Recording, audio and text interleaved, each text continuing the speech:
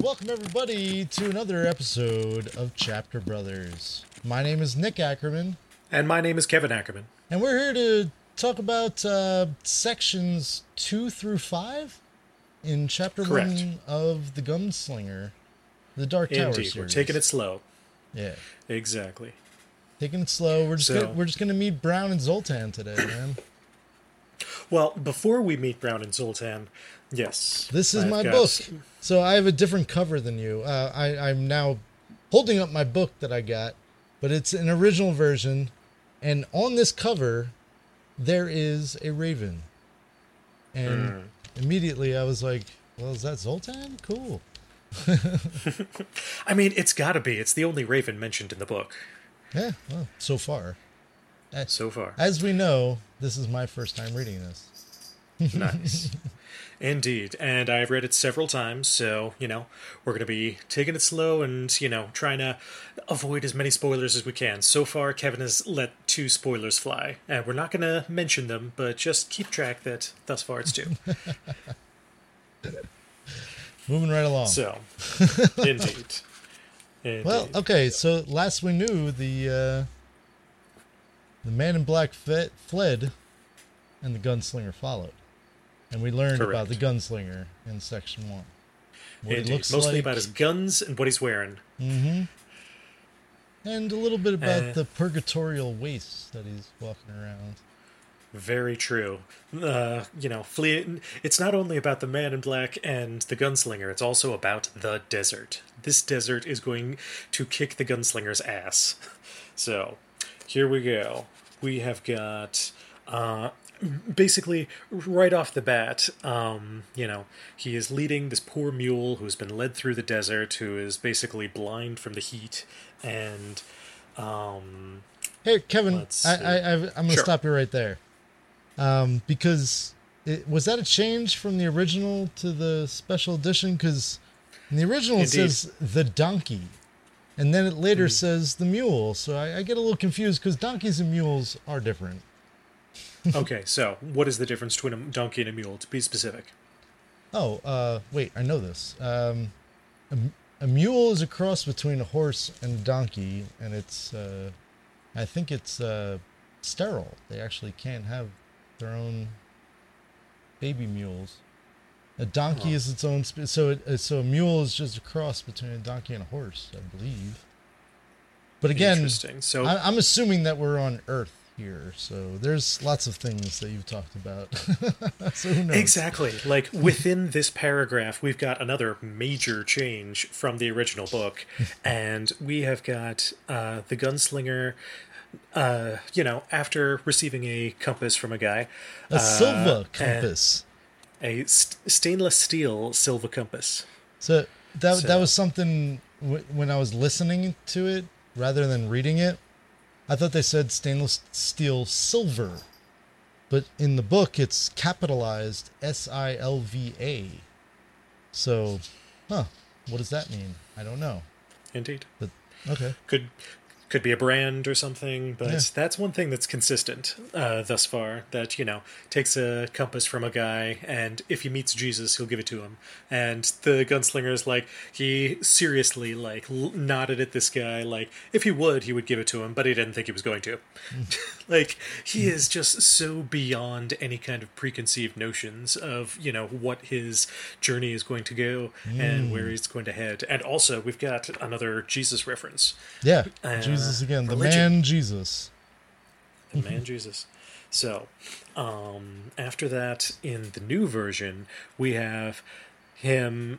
Once he saw a Taheen, this one a man with a raven's head, but the misbegotten thing fled at his hail, cawing what might have been words, might have been curses. Yeah, I remember reading that one too. Taheen with a raven's head. So exactly. This is what I'm thinking about our friend Zoltan, who we're about to meet. Oh, okay. Is and Brown. All right, I'm gonna wait. But it's one step at a time.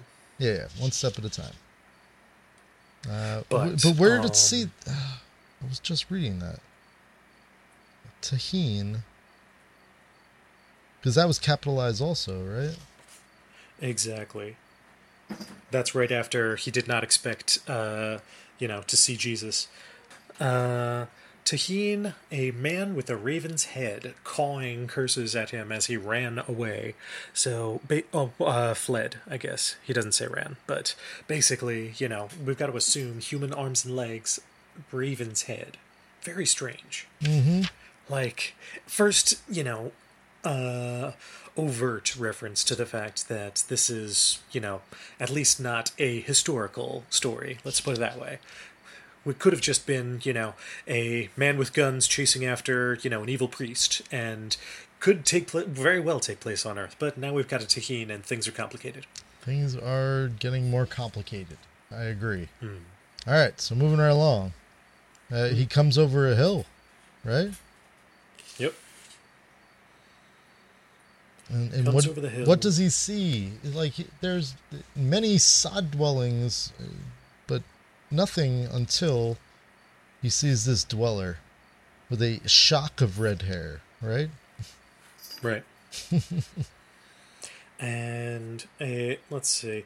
But here's the line that I like. Wild shock of strawberry hair, blah, blah, blah.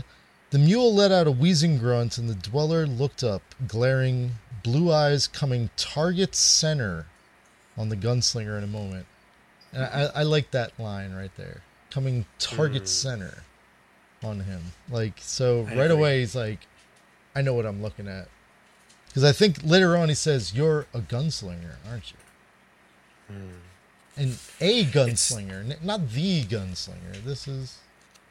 True. This is the first reference to there being other gunslingers. Mm-hmm. I'm sorry. I'm going too fast. No. No problem. I'm on board. So, let's see. Life for your crop. Life for your crop. Life for your own. Basically just spitting in the ground. Life for your crop. Life for your own. It's a fun little greeting. And another just sort of like world-building aspect that we've got in, the gunslinger's location or whatever. So...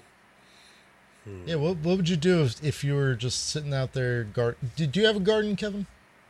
I do not. I wish I did. We closest do. I've got to a yard is just a backyard where there's just a bunch of recycling bins and garbage cans. So yeah, you should get a garden. Not much sometimes. growing going on. It's fun to grow things, or maybe too much. But especially for Mr. Brown here, who's in the middle of the desert, how is he growing things? That is my question.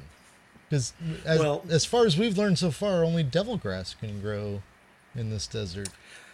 I mean, it is something. It counts. But, we've also got Brown has been digging a well. So he's there. At the very least, there is some sort of a aquifer, like deep underground. And he's managed to, pull the water up and irrigate his crops this way. So... that's where another thing in this chapter, or these sections, come up is the passage of time. They've talked about how much time has passed as he's been searching for the man in black. But it sounds like time passes differently here. So it's like they're all exactly. Like, I don't know, maybe it's been 6 weeks, maybe it's been 3 months. But his well, it takes somebody a while to make a friggin' well. Have you ever made a well, Kevin? I have not. Nor have I. I can imagine it would be difficult. I feel like there's a lot of post-hole digging and then spiraling around. Yep. Well, find an aquifer first. You got to get down to the water table and we're talking months of work. All right. Correct. Or it could be magic, like I was saying last week. We'll see about that. I don't know. Indeed. We've got raven-headed people, so who knows where we're going. Yeah. Corn and beans. He's not quite sure. He's got corn and beans. Indeed. Corn's free, beans he's got to pay for. Because, okay, Papa Doc brings the beans, And that guy, Yeah, that was something else about a passage of time. It was like, oh well, the guy who brings the beans hasn't been here in 2 months, right? And he kept saying his name is correct. Papa Doc. I don't know. I guess that's It's a name. That's somebody.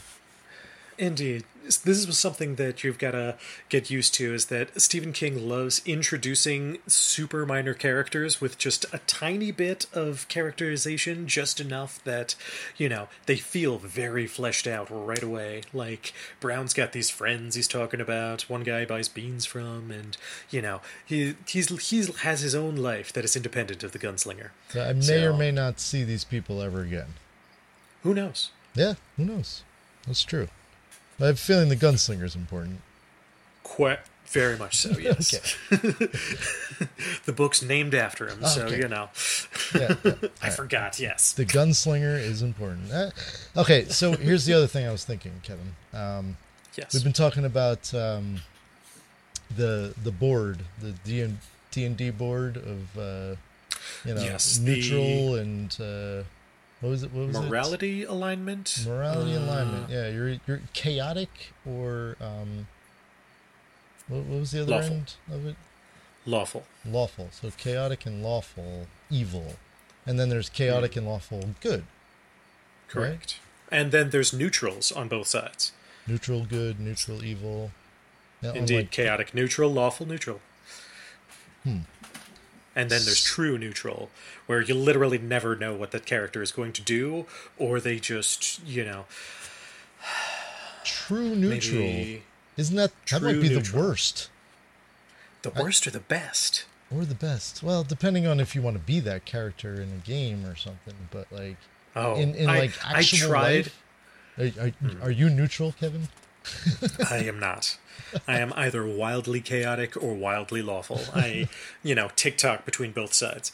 I don't even fully understand this whole chart. I think I'm probably lawful good. Like I don't know. Yeah, I feel like slightly chaotic. We're a little bit chaotic, definitely. Moving to Seattle has got to be a little bit chaotic. You'd be surprised how many people are actually more lawful here than New Jersey is more chaotic, I'd say. Really? Yeah. Yes. There, I've got to agree with you. New Jersey is a very chaotic state. People are kind and stuff here, but it's like people in Seattle like to wait in line. It's weird. Like, they like to. You just see them go into a place and be like, oh, here's a line. I'm going to go wait here. So to me, that's the definition of lawful. It's like, I'm going to follow these laws that were created for me by this coffee shop or whatever, or this road. Ugh. New Jersey drivers are better. Because chaotic, so driving to me can kind of fall onto this scale too. And very, very, very true. Turnpike when is you're a lawful lawful good. driver, sometimes it's not the best. Sometimes it's better to be a chaotic driver and just get to where you're going. But, Indeed. Parkway is definitely more chaotic than the Turnpike. Totally. Anyway, what the hell were we talking about? So we were saying... So this is what I wanted to say. Zoltan. I did want to say something. So the man in black, right? Man in Black. That's been established. We don't know. The Gunslinger wears whatever colors he might wear, but this guy's name is Brown. So the idea of brown to me, it means a little bit of both colors, So that's all I wanted to say. Is it I don't know if his name being Brown is important, but it makes me think of the color brown, which is not quite black and not quite white. It's a little bit of red with his shock of red hair. Correct. Brown with red hair. This is a very, earthy colored guy. He is, clay and soil. He is, he is farming the earth as he encounters the Gunslinger for the first time. Totally. So it is identifying him with earthy elements and whatnot. It's because, black equals night, black equals darkness, Gunslinger equals, violence and, precision shooting. So it's interesting that even the protagonist is just identified by his, weapons of destruction. So neither of them are technically good, even from the start. Are we sure this guy's even the protagonist? I don't know. Ooh. We shall see. I think that word is also sometimes misused, but it's like me trying to make everything the hero's journey, and I was going to ask you about that. I always want to make everything the hero's journey, but it's not always Joseph Campbell, True. But maybe this is just more of a slow build, a slow burn hero's journey. Totally. Maybe we're spending a lot of time in, the first stage of who the gunslinger is, and then, trials and tribulations that occur later on are going to be maybe, just finding and tracking down the Man in Black is the first of them. So it'll all be revealed, yeah. And it'll all be revealed. I'm just pontificating, and I'm just starting to read this. And this is the shortest of the 7 volumes, right? Correct. There's I think 7 this Dark is Towers. True. This is the only one that in paperback is, I would say, less than an inch thick. Yeah, it's I was surprised how skinny it was. Yeah. It's Kevin, one. I went to this bookstore. It was great. It was like an old used bookstore. Where? And we found it. This is in Linwood, just north of Seattle, and nice. It's called Half Price Books. And we just went there, and I was like, I gotta find, because I already have 2 and 3 from my friend Darren lent me those. But he's like, I don't know what I did with number 1. Obviously, he lent to someone else who never gave it back. But so I found the Stephen King's. Well, it took me a second to find the right section. Stephen King was right next to Dean Koontz in the horror thriller section. Like, I don't. Yeah, I wasn't sure where it was actually right next to the sci-fi selection as well. But anyway, because they have some overlap with both authors. Right. So anyway, I find the Dark Tower, and there's a couple different things. So I'm just flipping open to the first page, and I'm looking for the word parsecs. Nice. I was like, if parsecs is written there, that means that's the original. But if it that is an easy indicator to look for. If it instead said the abyss or the distance, I forget the change words, but hang or on, Eat at Joe's. right here. But Eat at Joe's was like a couple pages. Eternity was the word. Eternity, that's right. Eat at Joe's, I think, is my favorite of the removals. Take a powder, eat at Joe's. Phrases that he thought would last throughout all of time. Well, you ever think about that with us? And, we often say things that are like, perhaps this will last forever. And you're like, no. And then you cringe at it later in life. Cringe is a good example. Just using cringe as a noun or as an adjective, I guess. That's the thing that's popular now, that maybe people in 40 years will be like, what? It's cringe that you're using the word cringe. Exactly, it's meta. But, which is another thing that, we use a lot. Meta, the idea of the multiverse. What else? Tons of abbreviations that we use from, like, instant messenger days. Oh, yeah. LOL. Totally. ROFL. ROTFL. Have you ever actually rolled on the floor laughing? Sometimes. I have maybe as a child, I don't know. Like, I could imagine 3 or 4-year-old Kevin rolling on the floor laughing. Well, the problem is you got to get up from the floor, and we're old. We're getting older these days, so precisely. Like I think to myself, I am in my mid-30s. You are in your early 40s. 42. That's the answer to life and everything, right? Nice. That's another 36. 6 squared. Douglas Adams. Yeah, 6 squared. 6, and I am the 6th of the 8th of the 8 children. That is true. Well, so wait, which Dark Tower book came out in 86? Was there one? 1980. hang on. It was either 85 or 87. Let me just double check. It's weird how it lines up with our family. Yes, it does.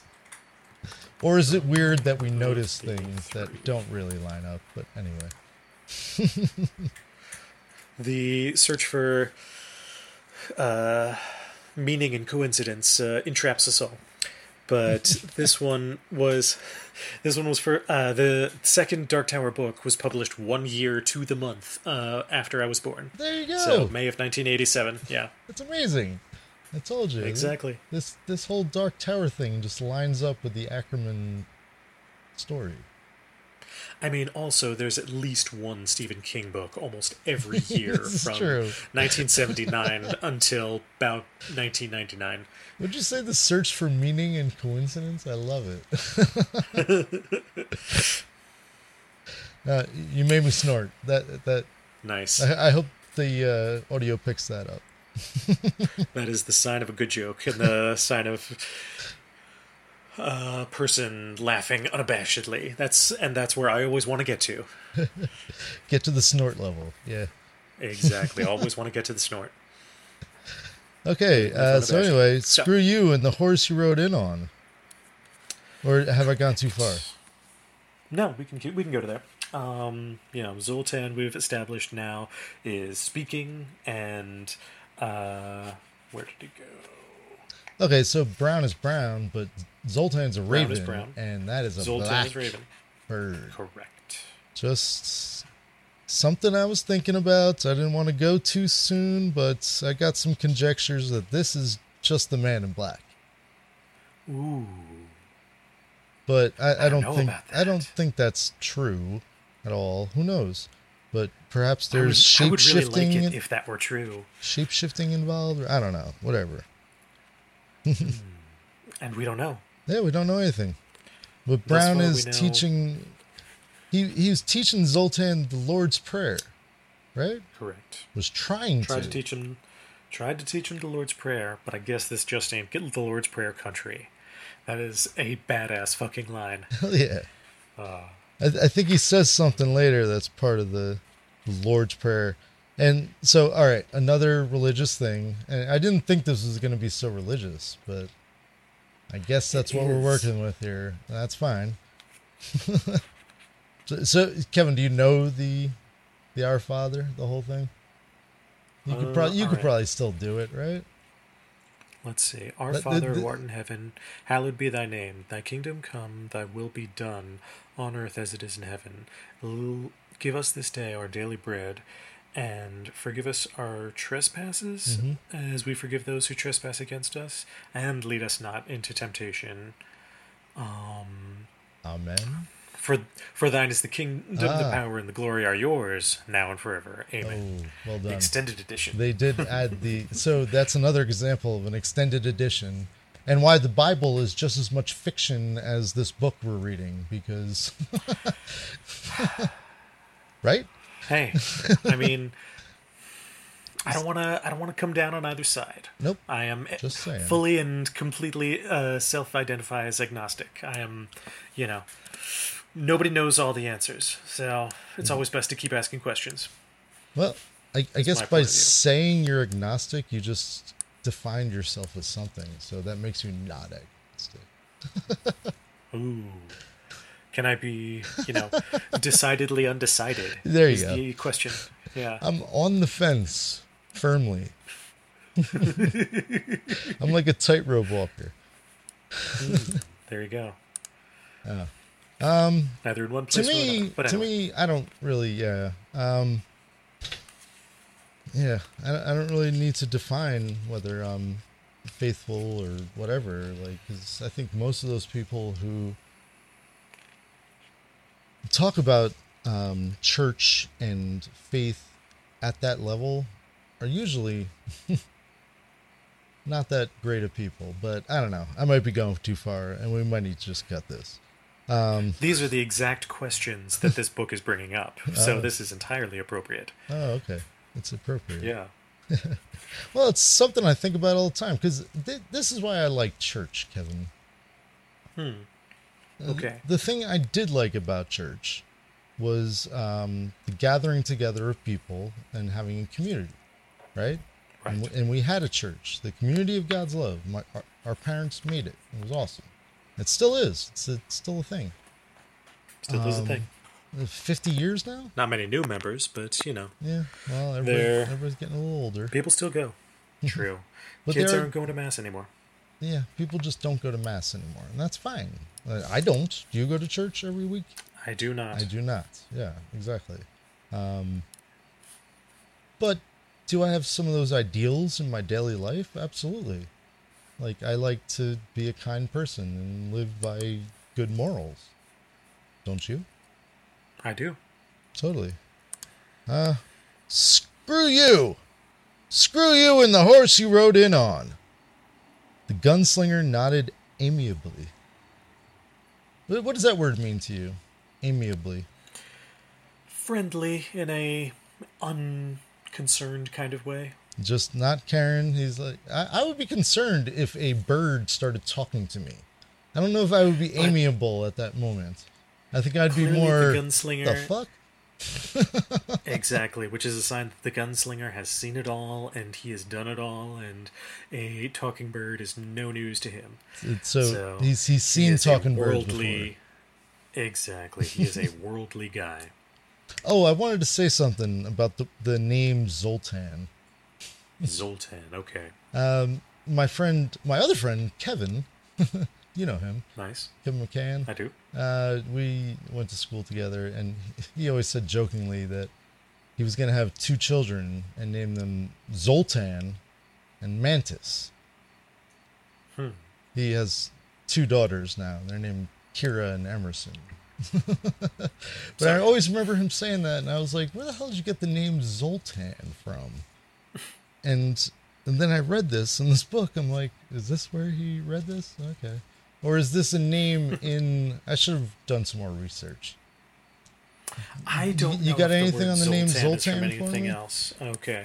Well, I think Zoltan is probably a name that is, and I'm going to just conjecture here for a minute, of, like, Iranian, like, Middle Eastern descent, Zoltan.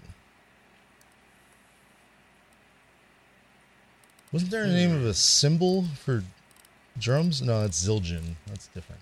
Zildjian is, that's the percussion company. Mm-hmm. But so far I've got Zildjian. Zoltan is a Hungarian masculine given name. Just a first name in Hungarian. Hungary. That's Zoltan. There you go. I was a little bit off. So Hungary, not Iran. I don't know why I thought Iranian. Hungarian. So, here we go. Beans, the musical fruits, the raven recited, inspired. The more you eat, the more you toot.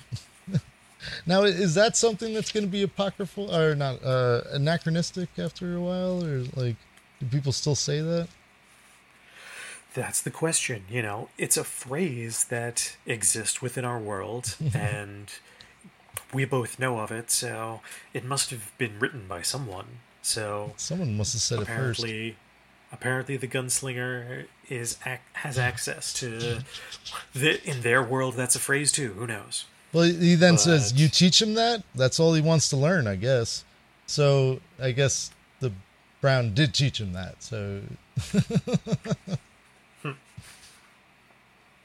try, and then he says, again, "Try to teach him the Lord's Prayer once." This just ain't the Lord's Prayer country. Mm-hmm. A line so nice we say it twice. So yeah, my bad. Going to... I went back. No problem. Hey, we gotta. I wanted the introduction of Zoltan because he's awesome, and I have a feeling he's going to be a character like C-3PO who just like shows up and he's going to be here throughout the whole thing. We'll see. We shall see. Well, hopefully. Well, I mean, he's on the cover of the book, so. Or there is a black raven. That's the gunslinger. Oh, Zoltan. Oh, do you see? Who's going to be a character? Oh, Zoltan, you're talking about. I'm right now holding this up. It's got the gunslinger with a big black what raven. Is the publisher on the side? What's the publisher on the side of the book? This one is Penguin, I think. Penguin, and it's an illustrated edition. It is an illustrated edition. Who is the illustrator? Oh, jeez. See, these are things I don't normally look up. Hey, credit where credit's due. Oh, yeah. No, I hear that. Is it Penguin? Wait. No, I'm reading this wrong. Oh, man, I need... Kevin, I might have to get glasses. Yeah, it happens to us all. Well, I'm also sitting in a dark garage right now. With a baseball cap on. Wait, maybe that'll help if I take that off. All right, here at this point, I want to take a moment and just apologize to you, the listener, for what you are about to have to hear, because I forget if we mentioned it or not, but right now we are recording after 2 a.m. Kevin's time, and we took a little break because Nick was had to double check the binding of his copy of the book, and we decided to pause for a moment, and Kevin Ackerman forgot to unpause. So from here on, we're just going to be hearing Nick's audio. And I tried to boost my side as much as I could. It's not pretty, but it is what it is. I tried ADRing the audio to try and re-record my own thing, but it took forever. And we've still got another good portion of the episode to go, solid 3/4. So I'm just going to let it go as it is because it's been some time since we recorded this, and I was trying to be a perfectionist about it and re-record the whole thing, but I decided rather than stall any longer, it's time to let episode 2 be what it is, and here you go. I apologize once more. It's a Plume book. Yes. Plume, and it's illustrated by Michael Whelan. Nice. Yeah, Whelan.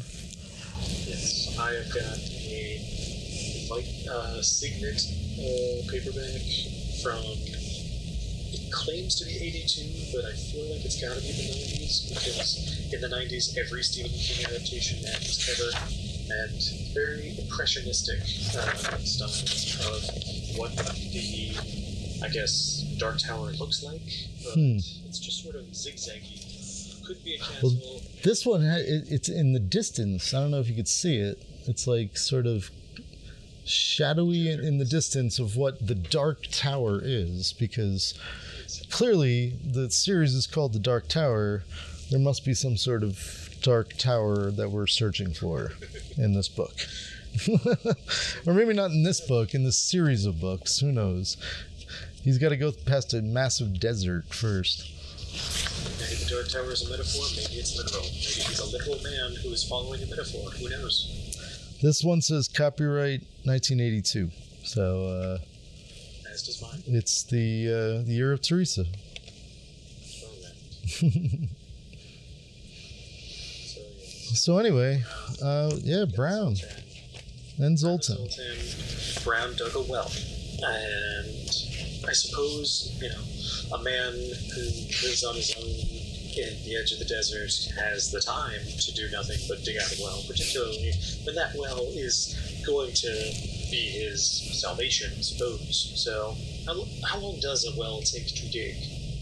Well, it all depends on where you're digging it, right? If you're in desert, the water table may be non-existent. You could dig and dig and dig. There's no water underneath the ground. It's true. And then there's some places where the water's like Poland Spring, what it means to be from Maine, man. The spring is coming right out of the ground. And Going directly to Stephen King's house, yeah. So, yeah. Probably not. But you could easily dig a well in Maine. Much easier than if you're in Arizona or Mexico or something, like the Navajo or the Sahara or something. If you're in Sudan, it would be pretty difficult to dig a well. There's a tree, I think it's called the acacia tree. So you know how cactus is really awesome, and they can survive in the desert because they have a root system that goes like wide and shallow. So acacia trees are the opposite. They just have really deep roots, and they can go super deep and find water, even in places like Sudan or Kenya. And I'm sorry, I might be over generalizing here, but I'm talking about very dry area, Ethiopia and places like that. Gotcha. But like a super, so to go back to your question of how long it would take to create a well in the desert, well, it matters. It depends. Well, it depends. Have you ever dug a well, Kevin? I have not. I have not dug a well either. I have dug until I've gotten to water, though, in many places. And the closer you are to a river source or water source, then the less deep you have to make your well. Anywho, this took a long time, is what we're saying. Sure. And I'm seeing that acacia trees are of Australasian lineage. Oh, so Australia. That was another barren. Very true. Australia, New Guinea, Indonesia are not related to the smaller group of African lineage. So it's not African, so it's Australian. Okay, but was I right about there is also an African one. Oh, okay. Was I right about the deep roots, though? That's all I really was wondering. I knew I probably got the countries wrong, but... These sturdy roots reach deep up for underground water, which explains why the trees tolerate extreme drought conditions. Many types of acacia are protected by long, sharp thorns and an extremely unpleasant flavor that discourages animals from eating the leaves and bark. So yes, they do have deep roots that reach for underground water. You are correct. Yeah, and the root and the thorns are pretty wild. If you've ever seen them, they're like 2 inches long, like insane. True. So bushes and trees were always the bane of my existence. They've always gotten caught on the sleeves and such. Well, the thing is, there's that directly outside the Rutherford Library. Oh yeah. Well, there's an evolutionary reason. You know, you want to protect yourself if you're living in a harsh environment, especially because if animals are going to come by and eat you, if you're in a harsh environment, you're the only game in town. So you have to be really tough, you know? But if you're living in a more lush rainforest where there's plenty of different plants and biodiversity, that's when you can... And when I say you can, that's when genetics allowed your species to evolve in such a way where you have beautiful colors and like soft textures and things like that. But when you're in the desert, you being whatever genetic plant I'm talking about, you got to be rough and tough, you know? Exactly. Just like Brown and Zoltan here and the Gunslinger. But when you think about it, Brown is cultivating a food crop. Corn. Exactly. Okay. So corn is a great example of, what's his name? I think his name was, damn it. The Green Revolution in Mexico was about growing different crops because there was a massive drought down there. His name was Guts of Borglum. No, that's the guy who did the Mount Rushmore, but it's a similar name to that. It's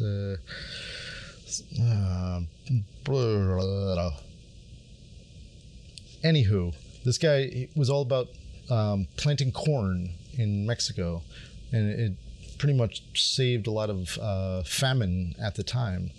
And they were able to grow it in the desert. They're down there in Mojave. Norman something. Norman Borglum. Help me out, Kev. Hold on. I'm looking up an article right now. The Revolution in Mexico. I'm seeing 1940 to 1945. Not seeing who, though. Norman Borlaug. I was close. Borlaug. Yeah, Norman Borlaug. Okay. All right, so just to swing back to the Gunslinger real quick. Gunslinger. So, how long since he passed by? So, Brown has seen the Man in Black. Correct. Or was he asking about the Bean Man? Oh, the Bean Man's been twice since the Man in Black passed. 6 weeks. And then he said that's probably wrong because times passes different. Passes differently here. The more you eat, the more you toot. Yeah. So, after the other one, yes, the inevitable question formed in his mouth. How long since he passed by? Time's funny over here. More than 2 weeks, less than 2 months. And largely correct. Alright. So basically established a very parallel relationship between the Gunslinger and the Man in Black. The Gunslinger is just doing the same things that the Man in Black did, a few steps behind, but he's getting closer with every passing day. So he is very stolidly walking forward, and just all he's doing is following as the Man in Black is... Stolidly is a good word for what's going on here. Because I think he says at one point he was going for like 16, 18 hours a day, just walking straight. Does he say that in this section? Yes, you only need about 4 hours when you're, what is it, level 5 of the Kef. He says Kef again?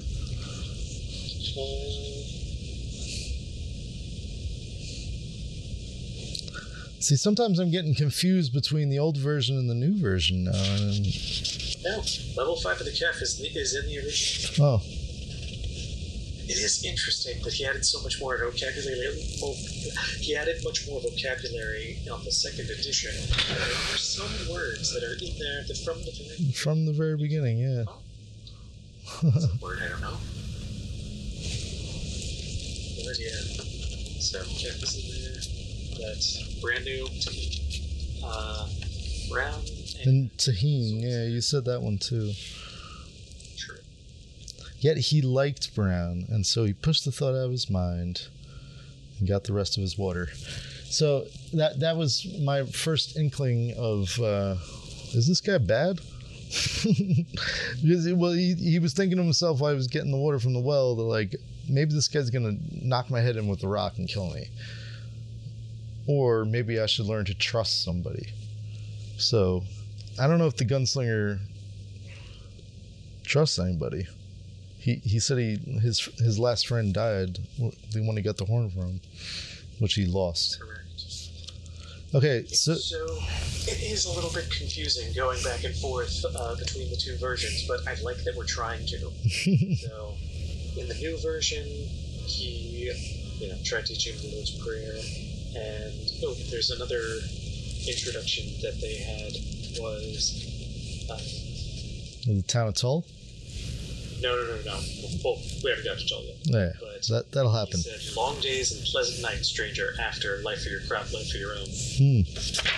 So, long days and pleasant nights is another. Oh, change? Introduction between people. It's a change, yes, as well. Long days and pleasant nights, and may you have twice the number. That's good. Which is a nice. Yeah, I'm going to start saying that to you, Kev. Long days and pleasant nights. And may you have twice the number. There you go. Hopeful and reciprocal. Yeah. Anything with a response, We're all about call and response. See you later, alligator. After a while, crocodile. But yes. Also, so in the new version, Brown says,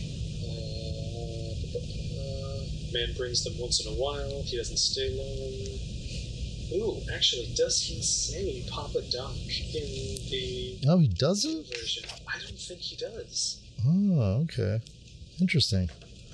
No, he definitely does, because on the Audible, he said Papa Doc. And I kept thinking about, that Eminem movie, his rival rapper was named Papa Doc. Exactly. The movie was 8 Mile. 8 Mile, yeah. And Marshall Mathers' rap persona Eminem's character was known as Beat Rabbit. Oh, yeah. Oh, something I did want to mention, because in his forward, he was talking about how he liked Tolkien, and that's when I stopped reading that forward. I was like, oh gosh, this is meant for somebody who's read this already. I'm going to stop reading this. But exactly, that's something that I hate when the authors do for introductions of later versions of older books, that they give spoilers in the DVD menu. Yeah. It's like the Phantom Menace having a song called Qui-Gon's Noble End. Yeah, exactly. On the soundtrack. It's like, oh, I guess that guy dies. That sucks. The soundtrack came out before the movie even did. But anyway, but the thing I noticed was that he liked Tolkien, and he was kind of one of his inspirations. And one thing I've noticed in Stephen King's writings so far, it doesn't happen all the time, but every once in a while you get a little taste of alliteration. And I think that's his little nod to Tolkien, because Tolkien was all about the alliteration of just like short things, like he steps smoothly or something, like just like two words that are the same letter or something. You'll see it as you Ongo, Bongo, and Drongo, like all of the dwarves and the hobbits, they've got such their names are so flowing and rhyming and silly, and that's more assonance than when I'm talking about alliteration, means like as they're describing, and it's usually happening either in descriptive. Writer was my point. Oh yeah, absolutely. I'm just saying the same letter, and it happens a lot in action, or just descriptive scenes of landscape or something. It's like, I don't know. Maybe you'll notice it more. Maybe I'm wrong. Who knows? I may be crazy. Was that Billy Joel girlfriend? Yes. Okay. But it just may be a lunatic I'm looking for. So, in the new version, what we have is don't have nothing but corn and beans. Corn's free, but you gotta kick something in for the beans. Man brings them once in a while. He don't stay long. Then he says, afraid of the spirits, afraid of the Birdman. And then the Birdman. Without identifiers, we assume that since they're the only two people talking, the other person's the gunslinger. I saw him, the Birdman. He fled me. Because, and it's fascinating that he's also using the word fled, just like the Man in Black fled from and the gunslinger flower. And then he says, Yar, he's lost his way. Claims to be looking for a place called Algo Ciento. Sometimes he calls it Blue Heaven, Haven. Can't make out much. Has Thee heard of it? The gunslinger shook his head. Well, he don't bite and he don't bide, so fuck him. Be alive or dead? Alive, the gunslinger said. You speak as the man I do. I was with him a while, but that was no life for me. Too challenging on there. I was looking for holes in the world. That was true, the gunslinger reflected. The many folk were great travelers. So there's another idea we've got. They're looking for holes in the world and they're travelers. So what do you think that means?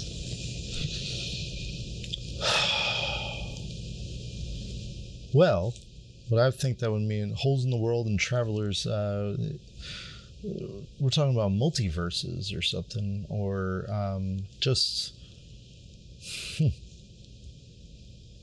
Well, it reminds me of, the Rainbow Bridge or whatever from Thor, that type of traveling, and what the hell is that called? The Bifrost. The Bifrost, that's what it's called. Anyway, so yeah. So the Manni, Manni, is it? Manni. Okay, so they sound like the holy people. I don't know if that's the right word for it. But the people that, like, other people follow, right? Is that what's going on? Could be. Could be. I don't want to. Yeah, I don't want to say too much. Okay. I'm just guessing at things. But you're saying that the Manni are these travelers that go through holes in the world. They go through holes in the world. They're great travelers. So it's an interesting idea as well that they're setting up this sort of idea, traveling between holes in the world. So you're saying that it's some sort of a multiverse, sort of interdimensional, whatever you want to call it. Yeah, who knows what they said. Well, they just said time works differently here. So differently than where? So yeah, he's in some sort of weird purgatorial area. That's the desert, Ooh, I like this interpretation. But Brown found a well. So maybe he's a hole dweller. Maybe that's his hole. Or no, that's not what you said. Hole dweller. What was it called? They're looking for holes in the world. They were travelers. Travelers who were looking for holes. Okay. Yeah. Well, a well is a big hole, right? True. So that had been made for a long time, as we just established, because making a well would be difficult. But also, as Brown just said, he with the Manni for a while, but there was no life for him. Yeah, I was just gonna say that he literally denied that immediately. That he's and also he doesn't believe in what they believe in, right? Exactly. But then he said the water's a gift from God. So there you go. Maybe he just doesn't like the lifestyle, but he still uses the words and ideas of the Manni. So who knows? Maybe he is also digging holes between places where they have water. Yeah. A lot of Then that. again, I'm sorry. Go ahead. I was going to say, just the gunslinger goes down into the well, and he, pulls some water out of the ground. 2 skins worth. What are these skins made of? Apparently they are floated like sausages as he's holding them crossways across his chest. So you think like stomachs They said. or something from an animal? Could be an animal. I don't know. But yes, I totally agree that Brown does have... Well, but maybe also, if he's saying, I was with them a while, maybe he was the child of one of the Manni, and he was only with them in his youth, and then decided to go out and on his own and farm the edge of this desert with rows of corn, and he's doing it. Found some water. Good for Brown. He has so much corn that he tells him to go take a piss in the corn. Well, but I mean, honestly, there are, I think, nutrients in urine, but mostly ammonia, which has got to be bad for it. Yeah, mostly ammonia. Yeah, it's I mean, nitrogen is good for the soil, but I don't think peeing on your crops is great for them. Yeah, I disagree. Well, maybe in a desert, maybe they can take all the liquid out of the pee and just be able to survive on that. Maybe they are. And there's a lot of water in there too. If he's going to pass water, as they say. The ground filters out all of the problems and ammonia or whatever in the pee, and just water is going down to the ground. Well, that was part of that whole Green Revolution. George Washington Carver also was part of that too. It just had a lot to do with rotating crops, and like realizing that certain crops are good, like peanuts and stuff, for nitrogenizing the soil. Anyway. Trinity, corn, beans, and squash. Yeah, there you go. So there we go. We've got a few more additions, just making the introduction of Brown to the Gunslinger, Many Folk, And then the Gunslinger shook and gave his own name. So, Gunslinger very reticent to... I mean, he introduces himself to Brown, but he's not telling us his name, the reader. Yeah. So... Gave his name, but we don't know yet. Although I do, because you told me last week. I'm not going to say it until later. Yeah, it's fine. I already forgot it. It's fine. I didn't really forget it, but anyway. Exactly. That's what I'm always hoping for. Just say 2 times. It doesn't automatically bring it back to mind, but I guess it does. That's fine. So, another addition that we've got is... Yeah, so that whole thing with the Manny in there was an addition. I don't see that in my original. Not in the original.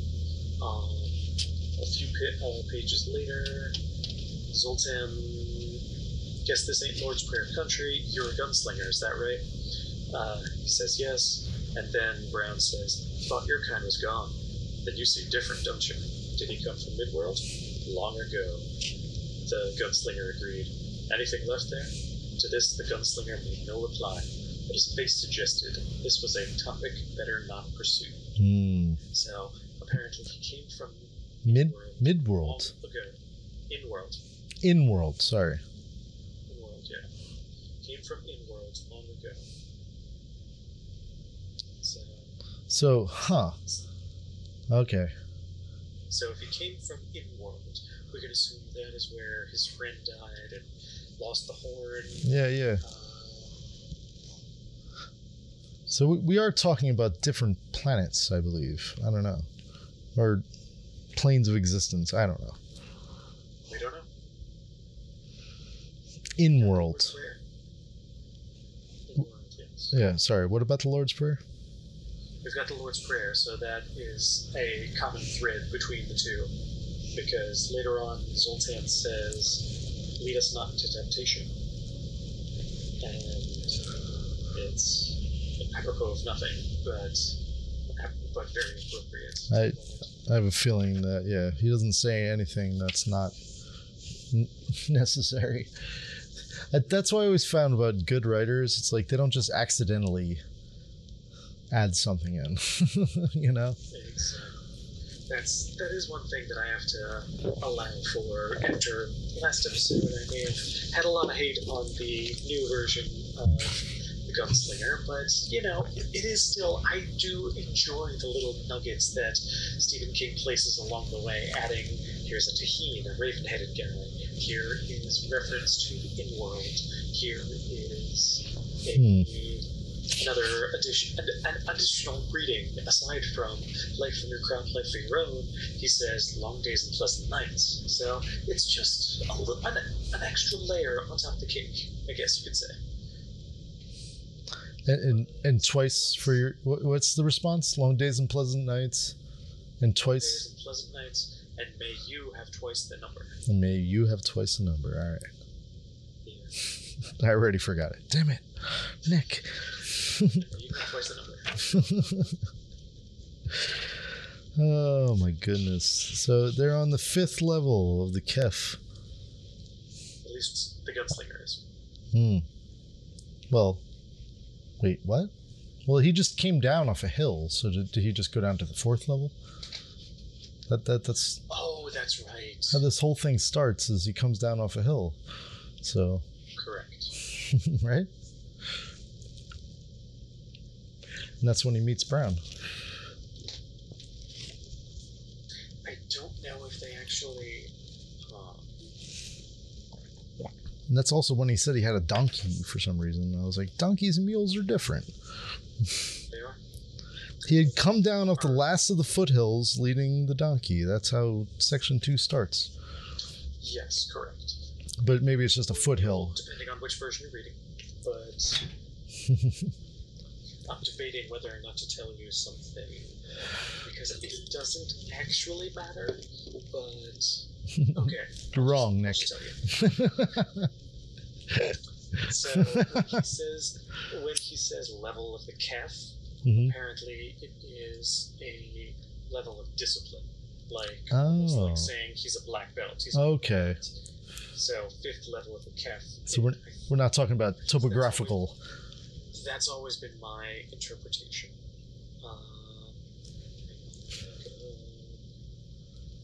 You said the 5th level of the Kef. So wow, now I'm even more confused. Okay, but a little more understanding. So it has nothing to do with height. Does not have anything to do with elevation or anything. It does not. It is not a location map. Kef is a term in high speech that is described as the water of life. One can progress 3 levels of Kef. During his journey across the Mohan Desert, the Gunslinger is said to have reached the 5th level. So yes. So it's more like an enlightenment thing. It sounds like Buddhism or something, or. Exactly. Okay. That's cool. So yeah, there we go. The Kef is a level of enlightenment, whatever. Gunslinger, level 5. Who knows if that means he's a... How many levels are there? Is he like level 5 of 100? Level 5 of 6? That's pretty good. Level 5 of 5. That's awesome. 1 to 10. Yeah. Is it just halfway?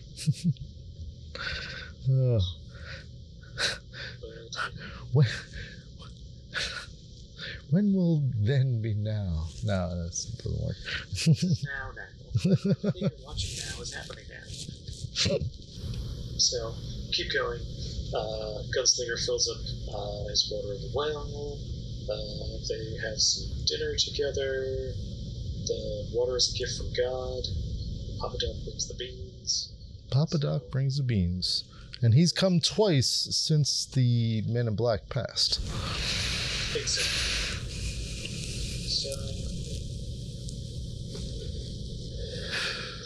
So Brown recognized the Man in Black. He did. Oh, did he? Oh, missed that. I don't know. He said he passed when the Gunslinger asked. He said the other one. So just one person going by, and then another person a few weeks later, whatever. It's coming through, and you would definitely put 2 and 2 together that these 2 guys are one is chasing the other, I guess. Mm-hmm. Brown assumes right away, and Gunslinger says, yeah, basically. He stayed supper, same as you will. I guess we passed the time. I guess. We passed the time. That's a different sentence. Which is also very important. Then he also says he's a sorcerer, ain't he? Right? Am I looking at the same book as you? What section are we in? I'm on section 2 still. 3, 4? I'm on 2. When he's You're late by. He stayed supper, same as you will. What'd you talk about? Not much. Never rain. He asked, did it ever rain? And when did I come here? And had I buried my wife? Oh yeah. So he asked, was she of the Manifolk? And I said, Yar, because it seems like he already knew. So there we go. His wife was a man. And she died. There you go. More information about Brown. Yeah. He says, I did most of the talking, and he's a sorcerer too. And then the Gunslinger says, among other things. Yeah. I'm glad I went back to that. Because that's a great interaction. I agree. Yeah. That's an important thing right there. Well, the Man in Black is some sort of sorcerer. Because he says he's a sorcerer, ain't he? And he just replies, yes, he is. It's clear. True. In the new version, Stephen King wants you to know, he is actually dead. You need some evidence. So Brown says he dropped a rabbit out of his sleeve, all gutted and ready for the pot. And then, we've got evidence. Oh, okay. Black is doing something. Yeah. So, then he asks for you, and then Gunslinger says, sorcerer, he left. I'm just a man. So, definitely no laughter in the original version. He's just saying, I'm just a man. Yeah. I imagine a very Terminator-type delivery. I'm imagining Clint Eastwood this whole time. Sorry. Or Han Solo. Just the original intention. Yeah. But yeah. Definitely not Han Solo. Oh no. A little too dour to be Han Solo. Han Solo is more charismatic. Yeah, I hear you. Gunslinger is Boba Fett, 100%. Okay, yeah, we're the Mandalorian now. Exactly. He is emotionless. He is completely patient, and he is not there to brag about anything. The Gunslinger is just there to do the job that he can do perfectly, and he knows it. So yeah, that is Boba frickin' Fett. Yeah. Now that we've learned all about Boba Fett, it's not as cool as he was once. He's still cool. He's a great bounty hunter. Everybody agrees on that. No, I hear you. I'm just saying, sometimes it's better to not know the entire story and just leave it up to like mystery. Like, who's this guy that just stands there and crosses his arms? He must be badass.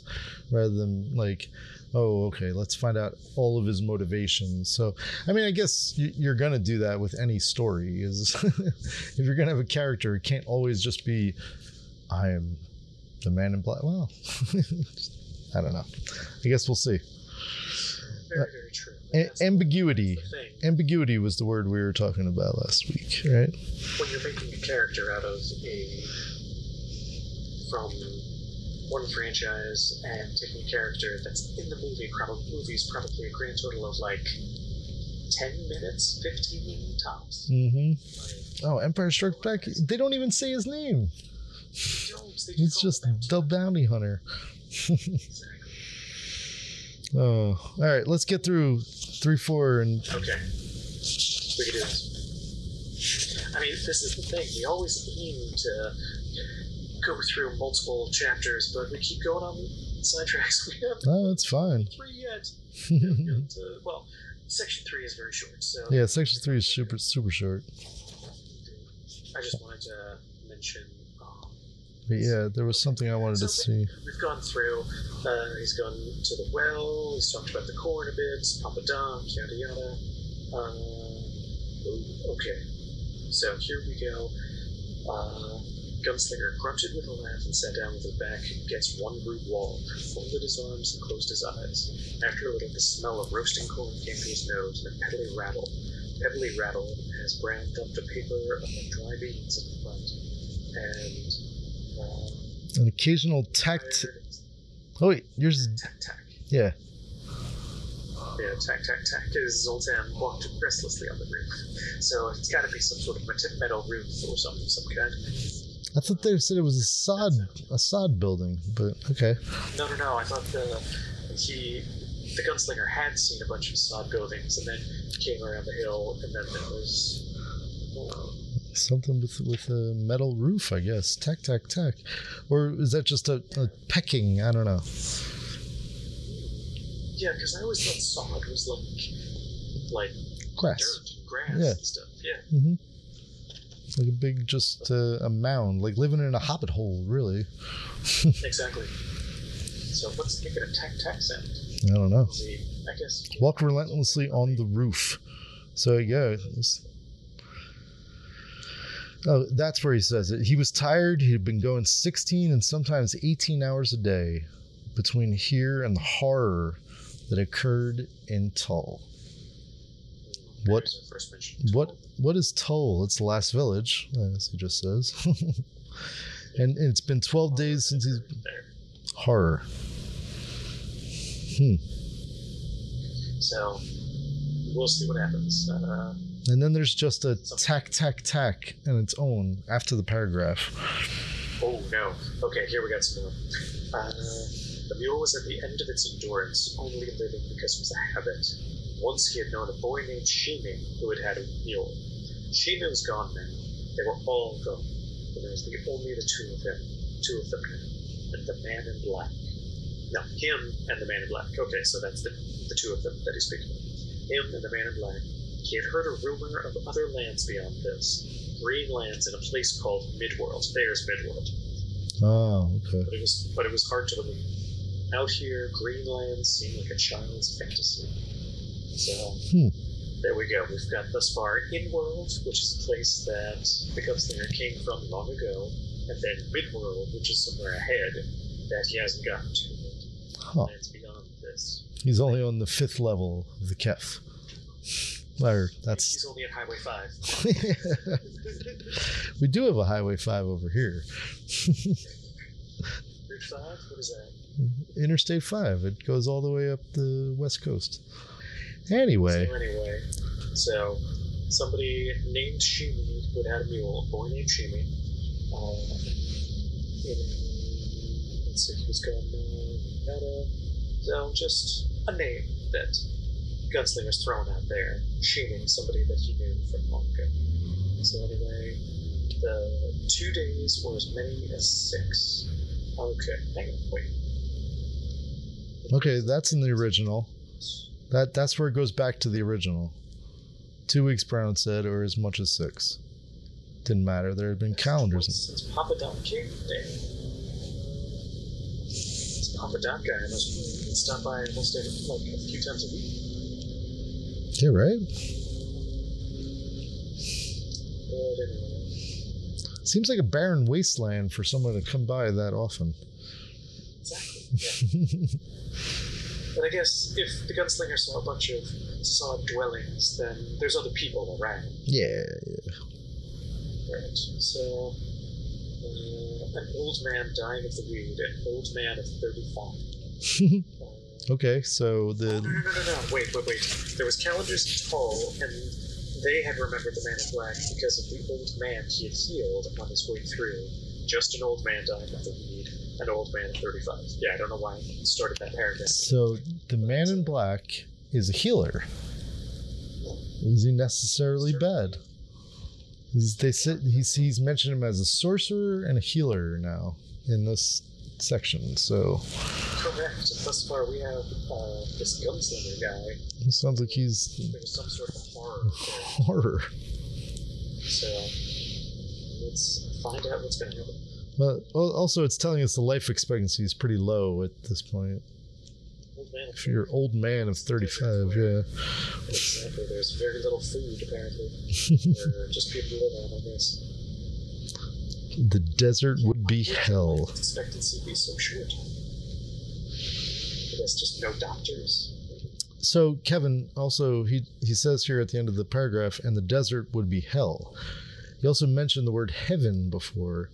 And purgatory, so like all these things have been it's like in Star Wars when you go, I'll see you in hell. You're like, wait a minute, time out. So there's a hell going on here in this universe? Okay. Exactly. The Jedi have this conception of hell? Is it some sort of a Sith place? Who knows? Is it necessarily bad? I don't know. Maybe you like hell. It might be cool. Is hell just uniform, the one word that they have for what happens after you die? Who knows? Perhaps. Oh. Wow, wait. Right at the end of 2. Lend me your wings, bird.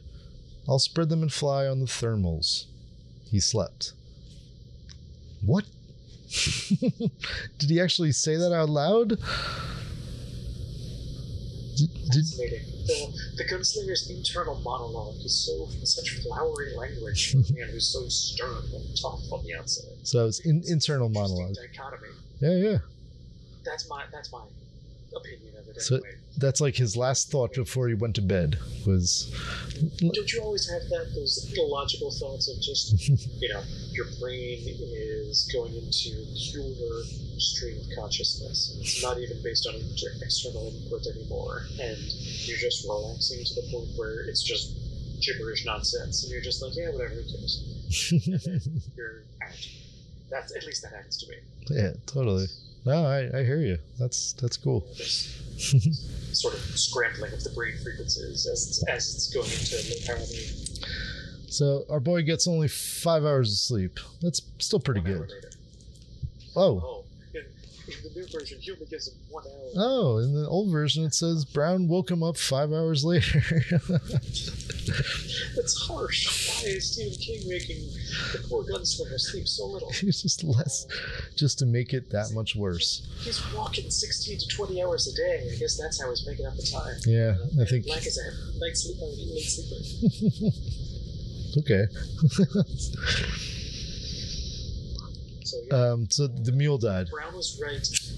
If Brown was right, he had closed a good deal of distance on the Man in Black since he went through Tunnel. So it doesn't really help. But there you go. Gunslinger's keeping. Mule passed on. They have dinner together. Do you believe in an afterlife? Wait. Let's not skate past the mule passing on. The mule was his companion for a while, and it seems like Brown was a little upset. He says, "Brown's mule." I mean, I'm sorry. The gunslinger was a little upset. He says, after Brown says, "Your mule is passed on," and then he says, "Dinner's ready," and all the gunslinger says is, "How?" And Brown replies, and it's funny, roasted and boiled, how else? You picky? And he's like, no, how did the mule die? I'm not talking about the beans. I'm talking about how did my companion, who's just come with me across the desert, die? And he was just like, he just laid over and died. He was an old mule.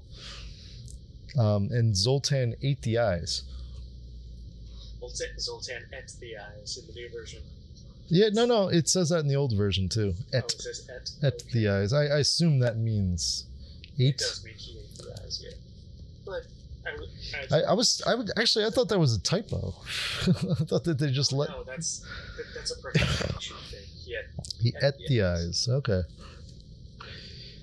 I was like, ooh, did I find an error edition here or something? That would be cool. But a lot of times, when there's a weird accent, it's actually just a artifact of the Maine accent that Stephen King is so, familiar with, of like old people in Maine saying things like he ate whatnot. Or at least I think so. You can't get that from here. I get that from there. That's what I think of when I think of Maine. Oh, no sunrise scheduled for today. What is that from? It was from my life. It was just at Acadia Park, and I woke up super early because we wanted to see the sunrise, and we asked this guy, where's the best place to see the sunrise? This is the easternmost state. It's gonna be great. And he's like, oh, no sunrise scheduled for today. And it's just like how they talk in Maine because it was cloudy that day. Instead of him saying, it's overcast, you idiot. You're not going to see the sunrise. He said, no sunrise scheduled for today. There you go. That's just the culture that Stephen King is living in. That sort of flowery language. No sunrise scheduled for today. I like that. It's cloudy. Yeah. Okay, so this section 3 is super quick, but they say some important things. They do.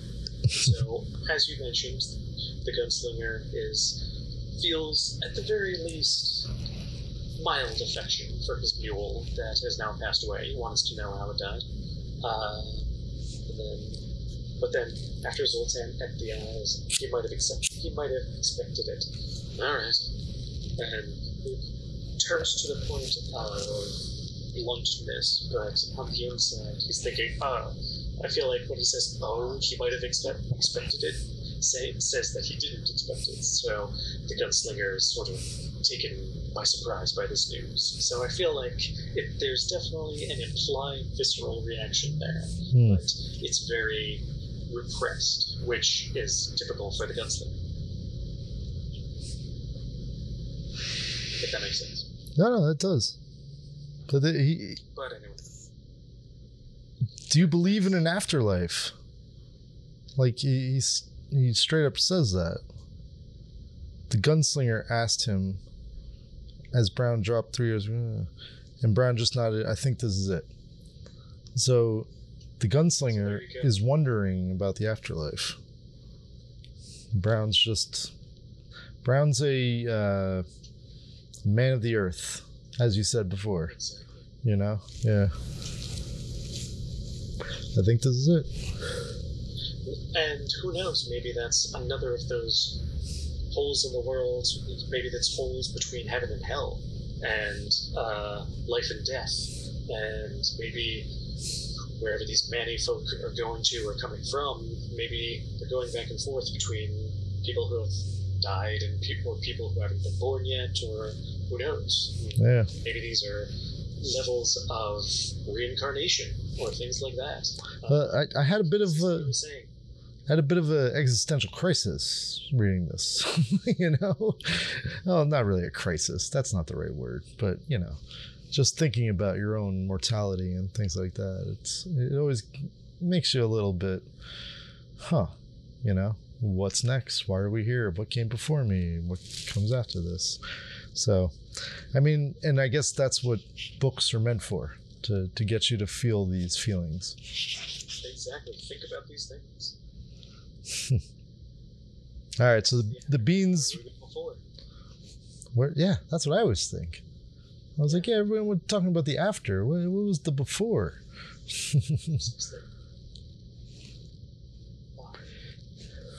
Fascinating thoughts. I love this. All right, so the beans were no good and the corn was tough. Yeah, beans were like bullets. He ate quickly, ravenously. You know, he is definitely a purpose-driven eater. He is not a savorer, so he is just going to take the nutrients wherever he can get them. He reminds me more of, like, I don't know, like freaking James Bond or something, or like some sort of I like that. Maybe James Bond isn't right because he makes too many attachments. I feel like the gunslinger is a person on his own. He is a lone person who does everything for a purpose and then moves on. Did you just say that word? But like, I don't know. I don't know. I like it. Well, I'm sure you've met people like that in your life. Totally. Who are like, I am going to eat lunch right now, and I'm going to sit down and eat my lunch, and like, you could come by and be like, hey, what's up? And they're like, this is out of the ordinary. I'm not used to talking to somebody while I'm eating my lunch, you know? I mean, I worked with kids with autism for a long time, and that's the gunslinger kind of feels like that a little bit. He's like, this is what I'm doing. I'm chasing the man in black. I'm fixated on this thing, and that is what I have to do, and I will not be stopped. I like that interpretation. Maybe the gunslinger is on the spectrum. Yeah. The autism spectrum. Yeah, could be. We'll see. Okay. He is, and that's the thing. He is incredibly careful about preserving his guns and oiling them correctly, and he has this exact pattern of movements that he does. Eventually we will see. Okay, I won't say anything else. But let's just say that the gunslinger is obsessive about his guns, and he is. Oh, I like this. Gunslinger is obsessive spectrum. Ooh, okay. He does have a bit of OCD, which is obvious, you know. So, and that's one of the indicators. But we're all different, and it's a spectrum, as we know. I think we both are on the spectrum, my friend. Mm-hmm. Oh, this is when he says, okay, after dinner, the gunslinger offered his tobacco, which all great conversations happen when you're just sitting around smoking.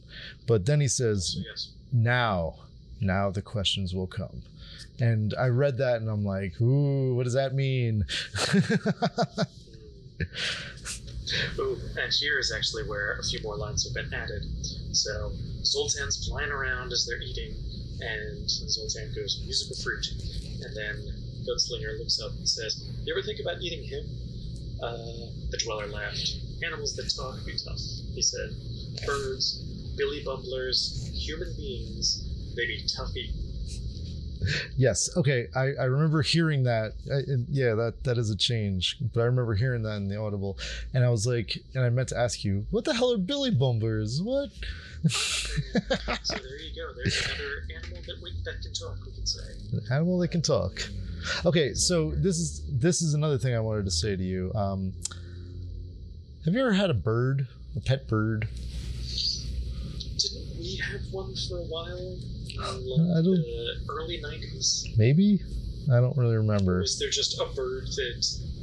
No, remember there was a bird that was in the wall. Yes. Yeah, it was We that. had a two-family house. Yeah, that didn't count. That's not a pet bird. That's a bird that got stuck in our attic. Did it come through a window or something? Yeah. There's just ways that birds can get into. It was probably cold out, so I wanted just to be warm. No. I'm talking about like a pet bird that actually speaks. I've never had one except from when I was working at the Liberty Science Center, and we had this macaw. His name was Mickey, and he could like talk-ish, but I didn't trust that guy. And I kind of hear what Brown is saying, like. You always got to watch your mouth around a bird that can talk. Well, it will repeat things. Yeah. Also, birds are very strong. We used to do this thing where we would just give him like a walnut, and he'd just crush it in his fingers, his talons. You know. Yeah. Incredibly strong. You know what a macaw is? It looks like it's like reddish and tropical. It's not a parrot, not a cockatoo. It's a macaw, but like that same type of bird, a little bit bigger than the other two. It's a claw. What are we talking? Oh, it was about a foot and a half tall. Foot and a half. That's maybe 2 feet. He was a big boy, and he was the same age as me. His name was Mickey, and I'm Nicky, you know, whatever. But he was born. They got him from this woman because they lived for very long, you know. So the woman passed away, but the macaw was still alive, and well, they brought it to the Liberty Science Center, and it only trusted women. Didn't like me at all. I would walk into that room, and he'd go, ha, ha. This, I'm sure the levels peaked on that one, but but loved all girls. Anyway, the point is, I didn't trust him. Did you have to like put him on your shoulder? Or? No, he wouldn't really let me go close to him. Like, he was cool with me after a while, but he would also like peck at me, and he could easily break a bone with his beak or talons. So anyway, okay. I assumed that you were like, leading some sort of teaching class. So I did plenty of those classes, but right, yeah. Other of my colleagues usually worked with Mickey individually. There you go. I was just grabbing snakes or whatever other reptiles I was taking for my program, but I just had to deal with Mickey being in the room and be like, hey man, we're cool. Don't bite me. Yeah. He was nice though. He was nice. But also, I was afraid of him. I wasn't afraid. Maybe that wasn't the word. Respectfully cautious. Respected the power that he had. Yes, exactly. So that's the way I feel about Zoltan here. He's got some power. You don't eat them. Or billy bumblers, apparently, which are something that speaks. Tough eating. So yeah, you're correct. Now the Gunslinger thought, now the questions will come. But Brown didn't ask any. It's a climactic moment. Yeah. Gunslinger going like, now am I going to tell my story? I got a story to tell. No, he wants me to smoke some more first and just chill. Alright, fine. Well, have you ever sat around a fire and wanted to, and you're waiting for the right time to ask the well, not just around a fire, just around the table or just hanging out and be like, I have a question to ask you, but I'm going to wait for the appropriate time. Around a fire, I feel like is a very specific time of there is almost sort of a hypnotic effect that I feel like flames have, that they encourage people to communicate in ways that they don't normally do in their mundane, normal lives. They're around a fire, people are, I feel almost as though there's this kinship that happens that is uniting the group from individuals, uniting them together, and there's a unspoken pressure or an unspoken sort of bond in telling stories over a fire. Yeah. I feel like I've noticed. No, I totally agree. And that's what they're doing right now. That he thinks the questions are going to happen because they're sitting around a fire smoking. Indeed. And another added line that's just adding more proper nouns. We've got, he smoked tobacco that had been grown in Garland years before and looked at the dying embers of the fire. So there's another place, Garland. Garland, okay. Garland. Yeah, that's not in the original. Garland? G-A-R, well, no G. Garland. I got you. Garland. Garland. Like Jeff Garland. He's... Yeah, there you go. Spelled the same way. L-A-N. Or is Jeff Garland L-I-N? I don't know. Is that the guy from Curb Your Enthusiasm, right? Correct. Oh, that's L-I-N. Anyway, moving right along. Aha, that's right. Anyway, so there we go. Gunslinger is thinking, now there's going to be questions, no questions come, and then out of nowhere, lead us not into temptation, as Zoltan said, suddenly and apocalyptically. Ooh. That is an added line. Okay. Man. Added, or is that... Or I thought that was in the original. Nope. That isn't the original. My bad. Oh, okay. There it is. Yeah. And it's from incorrect. Mm-hmm. Lead us not into temptation, Zoltan said suddenly, So apocalyptically. He picked up one line of the Lord's Prayer. So that was something I said about the first section. I felt like this seemed post-apocalyptic because it was like they're the only people left, and there's been some sort of disaster, or, well, a horror, as we were just told. Exactly. A horror is curtain tall. So that's what you think was the apocalypse? That, something happened until really recently? Or, I don't know. I feel like it was some sort of... Well, the only other Stephen King book I've read is The Stand, so I keep thinking of that a little bit, just for the same themes, as far as, post-apocalypse, some sort of disease has happened, because it seems like there's a famine of sorts, or at least in this part of the desert that he's in, or it could not mean that at all. What? Fair assumption to make with the way that the Gunslinger is able to appreciate whatever food that this brown guy has, and even though what did he say, the corn was burnt and the corn was tough.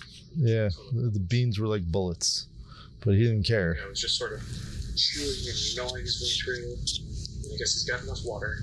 Drinking 4 cups of water with the meal. Mm-hmm. That is some dry food. Well, he's just thirsty too. He ate the Man in Black's dried bacon and didn't care. Yeah, I believe he ate it thoughtfully. Which I wonder if that's a little bit of kind of demeaning on the Man in Black's part, of just being like, I'm going to burn this piece of food and I'm going to leave it behind because I know this son of a bitch behind me is going to eat it. I think that's exactly what's going on, yeah. I wonder if that's sort of the chaotic evil, if we want to throw some words around Man in Black, which I feel like, considering just the very adjective of fled, I feel like fleeing is a very chaotic verb to me. Totally. Well, it means I have done something wrong and I need to get away from here as fast as I can. Or maybe not done something wrong, maybe this other person, because we're not sure about the motivations of the gunslinger here yet. And All we know is the gunslinger is a violent man. He's got guns. that gun. You're gonna do something with it. So here's my thing with the guns. I have something I just want to ask real quick. Okay. And this is always my question in every movie where there's guns involved is ammunition. You're gonna come to a point like if you have 6-shooter, you need to reload your 6-shooter. Like, is that what the mule was for? Is just carrying bullets and bullets and bullets? Just got buckets of bullets. Right? I mean, what? No wonder this poor mule keeled over. God, that's tons of metal. that's a very heavy. Yeah. It's gotta be very heavy. So I don't know if I'm putting up pack animals from fiction. This mule doesn't have a name. I'm just going to call him the Mule from the Gunslinger. But Bill the Pony from Lord of the Rings also carried some stuff through some pretty scary places. Artax from what's that? The Neverending Story. Was that a mule or was that a horse? It was a horse. Not really a pack animal, but was still valiant. It was a riding horse. Okay. I don't know. You got anything else to throw into the good pack animals from fiction? This sounds like a trivia round. I love it. If we're going wide, I gotta go Pegasus, because nothing beats a flying horse. Okay. You're talking about, what's that movie? Or you're just talking about Greek mythology in general? We can say Greek mythology, but the one in my head, honestly, was Disney's Hercules. Oh, okay. See, I was thinking the one with, oh my gosh, damn, I can't think of the name of it. There was that weird owl that was like a robotic clock in the 80s. Yes, and they rebooted it too. Clash of the Titans. Clash of the Titans. Yes, starring Perseus. Yes, but that had Pegasus in it as well. It did have a Pegasus. Solid horse. Pegasus or... I don't know. Maybe a Thestral from Harry Potter, but... Thestrals from Harry Potter, sure. Now we're going into flying animals. Yeah. And now I'm talking about things that'll like carry stuff along the way and just... True, they do say that Thestrals can carry great burdens, so there you go. Yeah. Well, phoenixes were the ones that could carry heavy loads. Heavy burdens. and their tears have healing powers. Thestrals have incredibly good senses of direction. Oh, but the crazy thing about the Thestral is that you can't see them if you haven't seen death. But they were riding them, so you're riding something that's invisible. Imagine that. No, they thought that the stagecoaches didn't have any horses. Right. No, I'm talking about towards the end of Order of the Phoenix. They take Thestrals and some of them can't see what they're flying on. Yeah, Ron and Hermione are just sort of floating in midair on this thing. Yeah, that would be crazy. Weird. Just imagine what's the texture of a Thestral like? Very leathery. Hard like an insect or something. Well, it's like bony and just leather. Yeah, probably smells a little like a bat. Like a bat. That's kind of what I'm thinking. Okay. Or like a Sphinx cat. You know what I'm talking about? Yes, definitely no hair. Anyway, we've gone off. So this mule has passed. Poor mule. R.I.P. R.I.P. Mule. So. And then also, interestingly, the gunslinger loses his animal friend, and the brown is just sort of like, meh, he died, who cares? So instantly, the gunslinger says back to him, did you ever think about eating Zoltan over there? So it's almost sort of a back and forth that's a little bit confrontational, I gotta say. Okay, yeah. He's like, all right, so you don't care about my mule? What if I eat your raven? Yeah. You probably shouldn't do that. They're tough.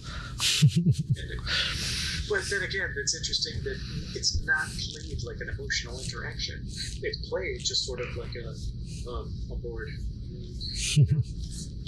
This food is garbage. Do you ever think of eating that krill for better food? Like, I feel like that's the implication that the Gunslinger is saying. Well, so this whole interaction reminds me of the beginning of Inglorious Bastards when go ahead. I forget his name. Let's see. What the hell's his name? Hans Landa. Yeah. The Jew hunter who has an interview with this milk. Waltz. Christoph Waltz? Is that the actor? Christoph Waltz is the actor. Yeah. And but they're talking to each other over the table, and it's just a very tense discussion. And the whole time. Very harsh lighting. Yeah, and that guy's got a bunch of Jews in his basement that he's hiding from this Nazi hunter. The Dreyfus family, yeah. Yeah, so this interaction makes me feel like something is going on, and like, I don't know. It just seems very tense. Maybe not as tense as that, tense, yeah. But a little tense. But yeah, there's a confrontational back and forth going on here. But anyway, they're both sort of. I feel like there's also an unspoken sort of power dynamic that who is armed to the teeth walks up to your farm. You just say, "Hey, you want some food?" I feel like it's not just neighborly kindness. I feel like there has to be some element of unspoken threat of the Gunslinger here. What's the first line he says? Life for your crop, and he says life for your own? Yeah. So I guess there you go, that the Gunslinger is being respectful, but I don't know how to put it. But trying to take the upper hand a little bit, just trying to like, and Brown won't let him. Brown's like, I got the corn here, I got the food. What are you gonna do? You gonna kill me? Go ahead. Do you believe in the afterlife? We'll see. There is a little bit of a confrontation there, in a few pages, when... Okay, here we go.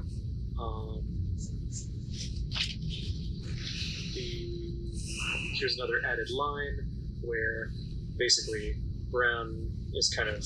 They talk about talking for a little bit, and then Brown finally says, "Have you decided if I'm an enchantment yet?" Because he said the man in black has already gone by, so have you decided if I'm an enchantment yet? Brown asked, amused. Gunslinger paused at the tiny landing, startled, and then he sat down slowly and said, "The thought crossed my mind. Are you? If I am, I don't know it." So this wasn't a terribly helpful answer, but the Gunslinger decided to let it pass. "I started to tell you about Tull. Is it growing?" "It's dead," the Gunslinger said. "I killed it." He thought of adding, "And now I'm going to kill you, if for no other reason than I don't want to have to sleep with one eye open." But had he come to such behavior? If so, why bother to go on at all? Why, if he had become what he pursued? Brown said, "I don't want nothing from you, Gunslinger, except to still be here when you move on. I won't beg for my life, but that don't mean I don't want it yet a while longer." So, wow, there you go. That's a lot of added stuff. Oh yeah, I'm talking every single page. There is a change of at least a few words, and at most sometimes full pages added to this new version. Oh my gosh. Because it adds this whole level of intimidation that, the Gunslinger is even just thinking, I'm just gonna kill you because I don't have to worry about having somebody come up behind me in the night. And so the Gunslinger is very paranoid here. But he doesn't say this out loud, but then Brown immediately acts as though he did. So I wonder if there is a little bit of, is it the Gunslinger's body language, or is Brown actually reading the Gunslinger's mind? Interesting. Well, he seems to know about Tull, right? Well, he'd been there. No, I'm saying Brown. Oh, I don't know. No, so is he reading the Gunslinger's mind, or just reading his Well, that's what we're talking about with the upper hand in this confrontation of wills, this back and forth of words, this battle of words. It was your goblet that was poisoned. Yeah, right? You fell victim to one of the classic blunders. Never go in. Never get in against a Sicilian where death is on the line. Anyway. So there we go. There is this sort of unspoken back and forth, this feeling of detente, of look, I come up across your farm. I've been starving in the desert, and would you be willing to give me some food? Gunslinger, as always, the words that he says are terse but polite, whereas he is carrying freaking 2 giant guns with sandalwood grips on his waist that are immediately stand out to Brown, where he says, "You're a gunslinger, ain't you?" And Gunslinger says to him, "Obviously." So he's like, didn't think there were any of you left. So Brown didn't know of gunslingers, and he has known that, but he also thinks that they're extinct. And so who knows if this gunslinger is the last one. So we'll see. And he certainly doesn't trust him. Exactly. He's like, I'll give you some food, but you can get out of here. Exactly. He's like, he said that about the man, or the other one that came by. He said, I gave him some food and he left, just like I hope you will. Which is, not a lot to ask. Yes. But so at this point, then now the questions will come. Right? Have I gone too far? No, I think you're good. No-tell, came through it, went back, wants to sell corn, drank a glass of whiskey, rained that year, lasted maybe 15 minutes, and the ground just seemed to open up and suck it up. And an hour later, it's just as white and dry as ever. But the corn, you could hear it grow. That wasn't so bad. Oh no, you could see it grow. That wasn't so bad, but you could hear it as if the rain had given it a mouth. It wasn't a happy sound. It seemed to be sobbing and groaning its way out of the earth. I had extra, so I took it and sold it. Doc said he'd do, but he would have cheated me, so I went. But it goes from this intense sighing, groaning sound of corn rolling through the earth, and this rainfall that lasted for 15 minutes, and then this corn grows in this magnificent speed and volume, and then he just goes, but I had extra corn, it was going to go bad, so I gave it to this other guy.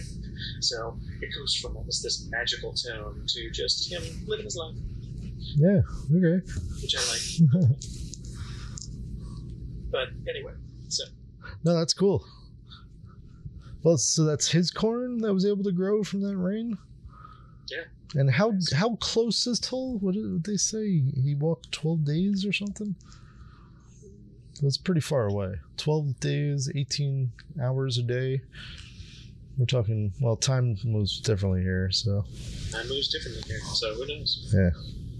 It's been a while since the Gunslinger went to Tull, but I think Brown hadn't gone there in over a year.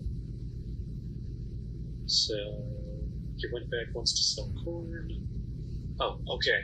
So he went to Tull to sell corn because it had rained that year, and because it had rained, therefore.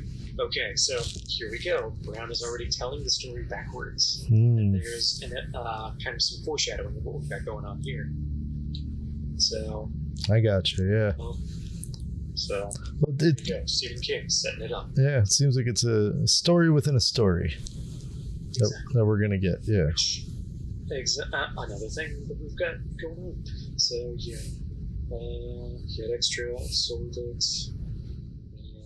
So he almost got killed. Wait, what? almost got killed there. Yeah. Now, I was going to say Brown was talking about like his friend Papa Doc that would have cheated him, that he buys beans from. Or maybe not his friend, but just sort of a merchant of sorts. Yeah. So Gunslinger almost got killed there. What does it say after that? Almost got killed there. The Gunslinger said abruptly, "That's so? I killed a man that was touched by God," the Gunslinger said. "Only it wasn't God. It was the man in black. And then he laid you a trap." Yes. Okay. So in the version that I've got, it goes, "I almost got killed there," the Gunslinger said. "Do you say so? Set my watch and warrant on it. And I killed a man that was touched by God. Only it wasn't God. It was the man with a rabbit up his sleeve." Oh. So I feel like right there, that's a good addition because A, we've got this set my watch and warrant. Like, it's a statement of almost promise of hand on the Bible. Like, that's sort of an idiomatic kind of thing. And then right after that, he says, "It's the man with the rabbit up his sleeve." And I love that. Like, Okay. the image of the man in black just being a magician and a trickster. Well, we said already he was a sorcerer. And we talked about an enchantment. And yeah. And then he brought somebody back from the dead, right? An old man of 35 or something? He brought an old man of 35 who had been...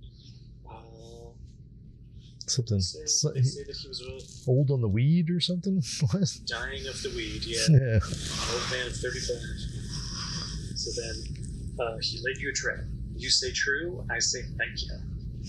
So there's some more of those little phrases that Stephen King used. Just toss them in there. Yeah. Some spice to the soup. You know? I like that. Spice to the soup. So they looked at each other, the moment taking on overtones of finality. But then Brown still had no questions to ask. His cigarette was down to a smoldering roach, but when the Gunslinger tapped his poke, Brown shook his head. Tapped his poke, Brown shook his head. Then, basically, the Gunslinger has to ask for permission. And he says, "Will I tell you about it? Ordinarily, I'm not much of a talker, but sometimes talking helps, but I'll listen." So the Gunslinger asks Brown for permission to tell his story. So it's just fascinating that there has to be this interaction. I gotcha. Yeah. Is it like permission? Yeah. Exactly. So it's like he's being very respectful to Brown because I don't know if he knows what Brown is capable of. We'll see. Right? Didn't he say he could cave my head in with a rock right now at this well? Exactly. And then now we get to the whole thing where he's talking about we have been skipping around a lot. Yeah, I'm sorry. It's okay. Now we get to the point where, have you decided on an enchantment? Thought crossed my mind. Oh yeah, there it is. Oh wait, we skipped where he was peeing. I don't know. No, he pees after this. Oh yeah, you're right. Well, Yeah. we don't need to focus on him peeing. No, but I don't know. The stars glittered overhead in a mad splash. The wind pulsed steadily. His urine arched out over the powdery cornfield in a wavering stream.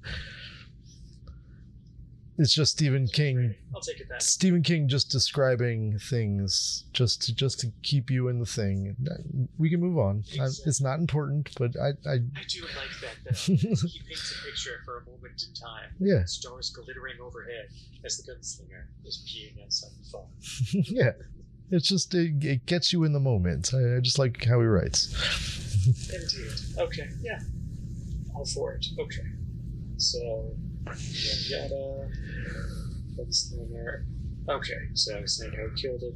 And then Gunslinger closed his eyes. His mind whirled. "Tell me what you are," he said thickly. "Just a man. One who means you no harm.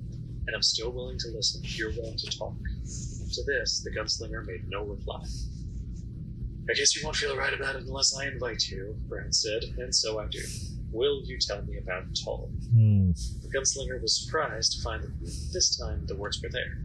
He began to speak in flat bursts that slowly spread into an even, slightly toneless narrative. told less narrative. He found himself oddly excited. He talked deep into the night. Brown did not interrupt at all. Neither did the bird. So it's just... Okay, wait, that's different. True, okay. So, What you got? well, it said, "You doped me," he said thickly. Oh, I missed that. And so when he said his mind whirled crazily, like, I feel like he's been drugged. And it's like a truth serum or something has been given him. And now Brown's getting the truth out of him or something. I don't know. That's what I thought. He's like... what does Brown say to that? He says, "You doped me." And he says, "No, I've done nothing." The gunslinger opened his eyes warily. And then he says, back to what you said, "You won't feel right about it unless I invite you. And so I do. Will you tell me about Tull?" But I think there was a whole feeling that I got that he gave him a drug that made him tell the truth or something right now. Which is an interesting change that feels very deliberate, that he wants you to sympathize more with Brown than the gunslinger does. That for when the gunslinger is just, he's eating a heavy meal of, really hard beans and corn, so I feel like it's more the food that's bothering him, but the gunslinger is also really paranoid. So he is saying, "Did you dope me?" And then Brown's like, "Oh." Yeah, so maybe he didn't dope him at all. Yeah, exactly. It's the gunslinger just being paranoid. The way I always took it was just the gunslinger was being paranoid. But it's interesting that you believed the gunslinger at face value. Yeah. Well, I'm wary of Brown, and for some reason I'm like rooting for the gunslinger. I don't know why. It's me with this hero's journey, like I feel like he's the hero, but is he, or is he the anti-hero? So I guess we'll find out. We will find out, because I'm sorry to say, but that is the end of our reading this week. We have gotten to the end of Brown and Tull. Yes. I mean, Brown and Zoltan. We did it. We Brown and Zoltan. Well, I hope it's not the end for them, but it's the end for now. It's true. It's the end of this portion. Yeah. Because Zoltan seemed cool. Zoltan is cool. And he's on the cover of the book, so he's got to come back, right? We'll find out. All right, I got to go to bed, brother. Chapter Brothers. It is 3:45 a.m. Yeah, 12:45 here, but I'll be up in 3 hours. Oh, good lord. Yeah, it's all good. Well, thank you all for joining us here at Chapter Brothers. You can check us out online at Chapter Brothers on Facebook. All right, and long days and pleasant nights. And may you have twice the number. I love you, brother. Love you too, brother. Bye-bye.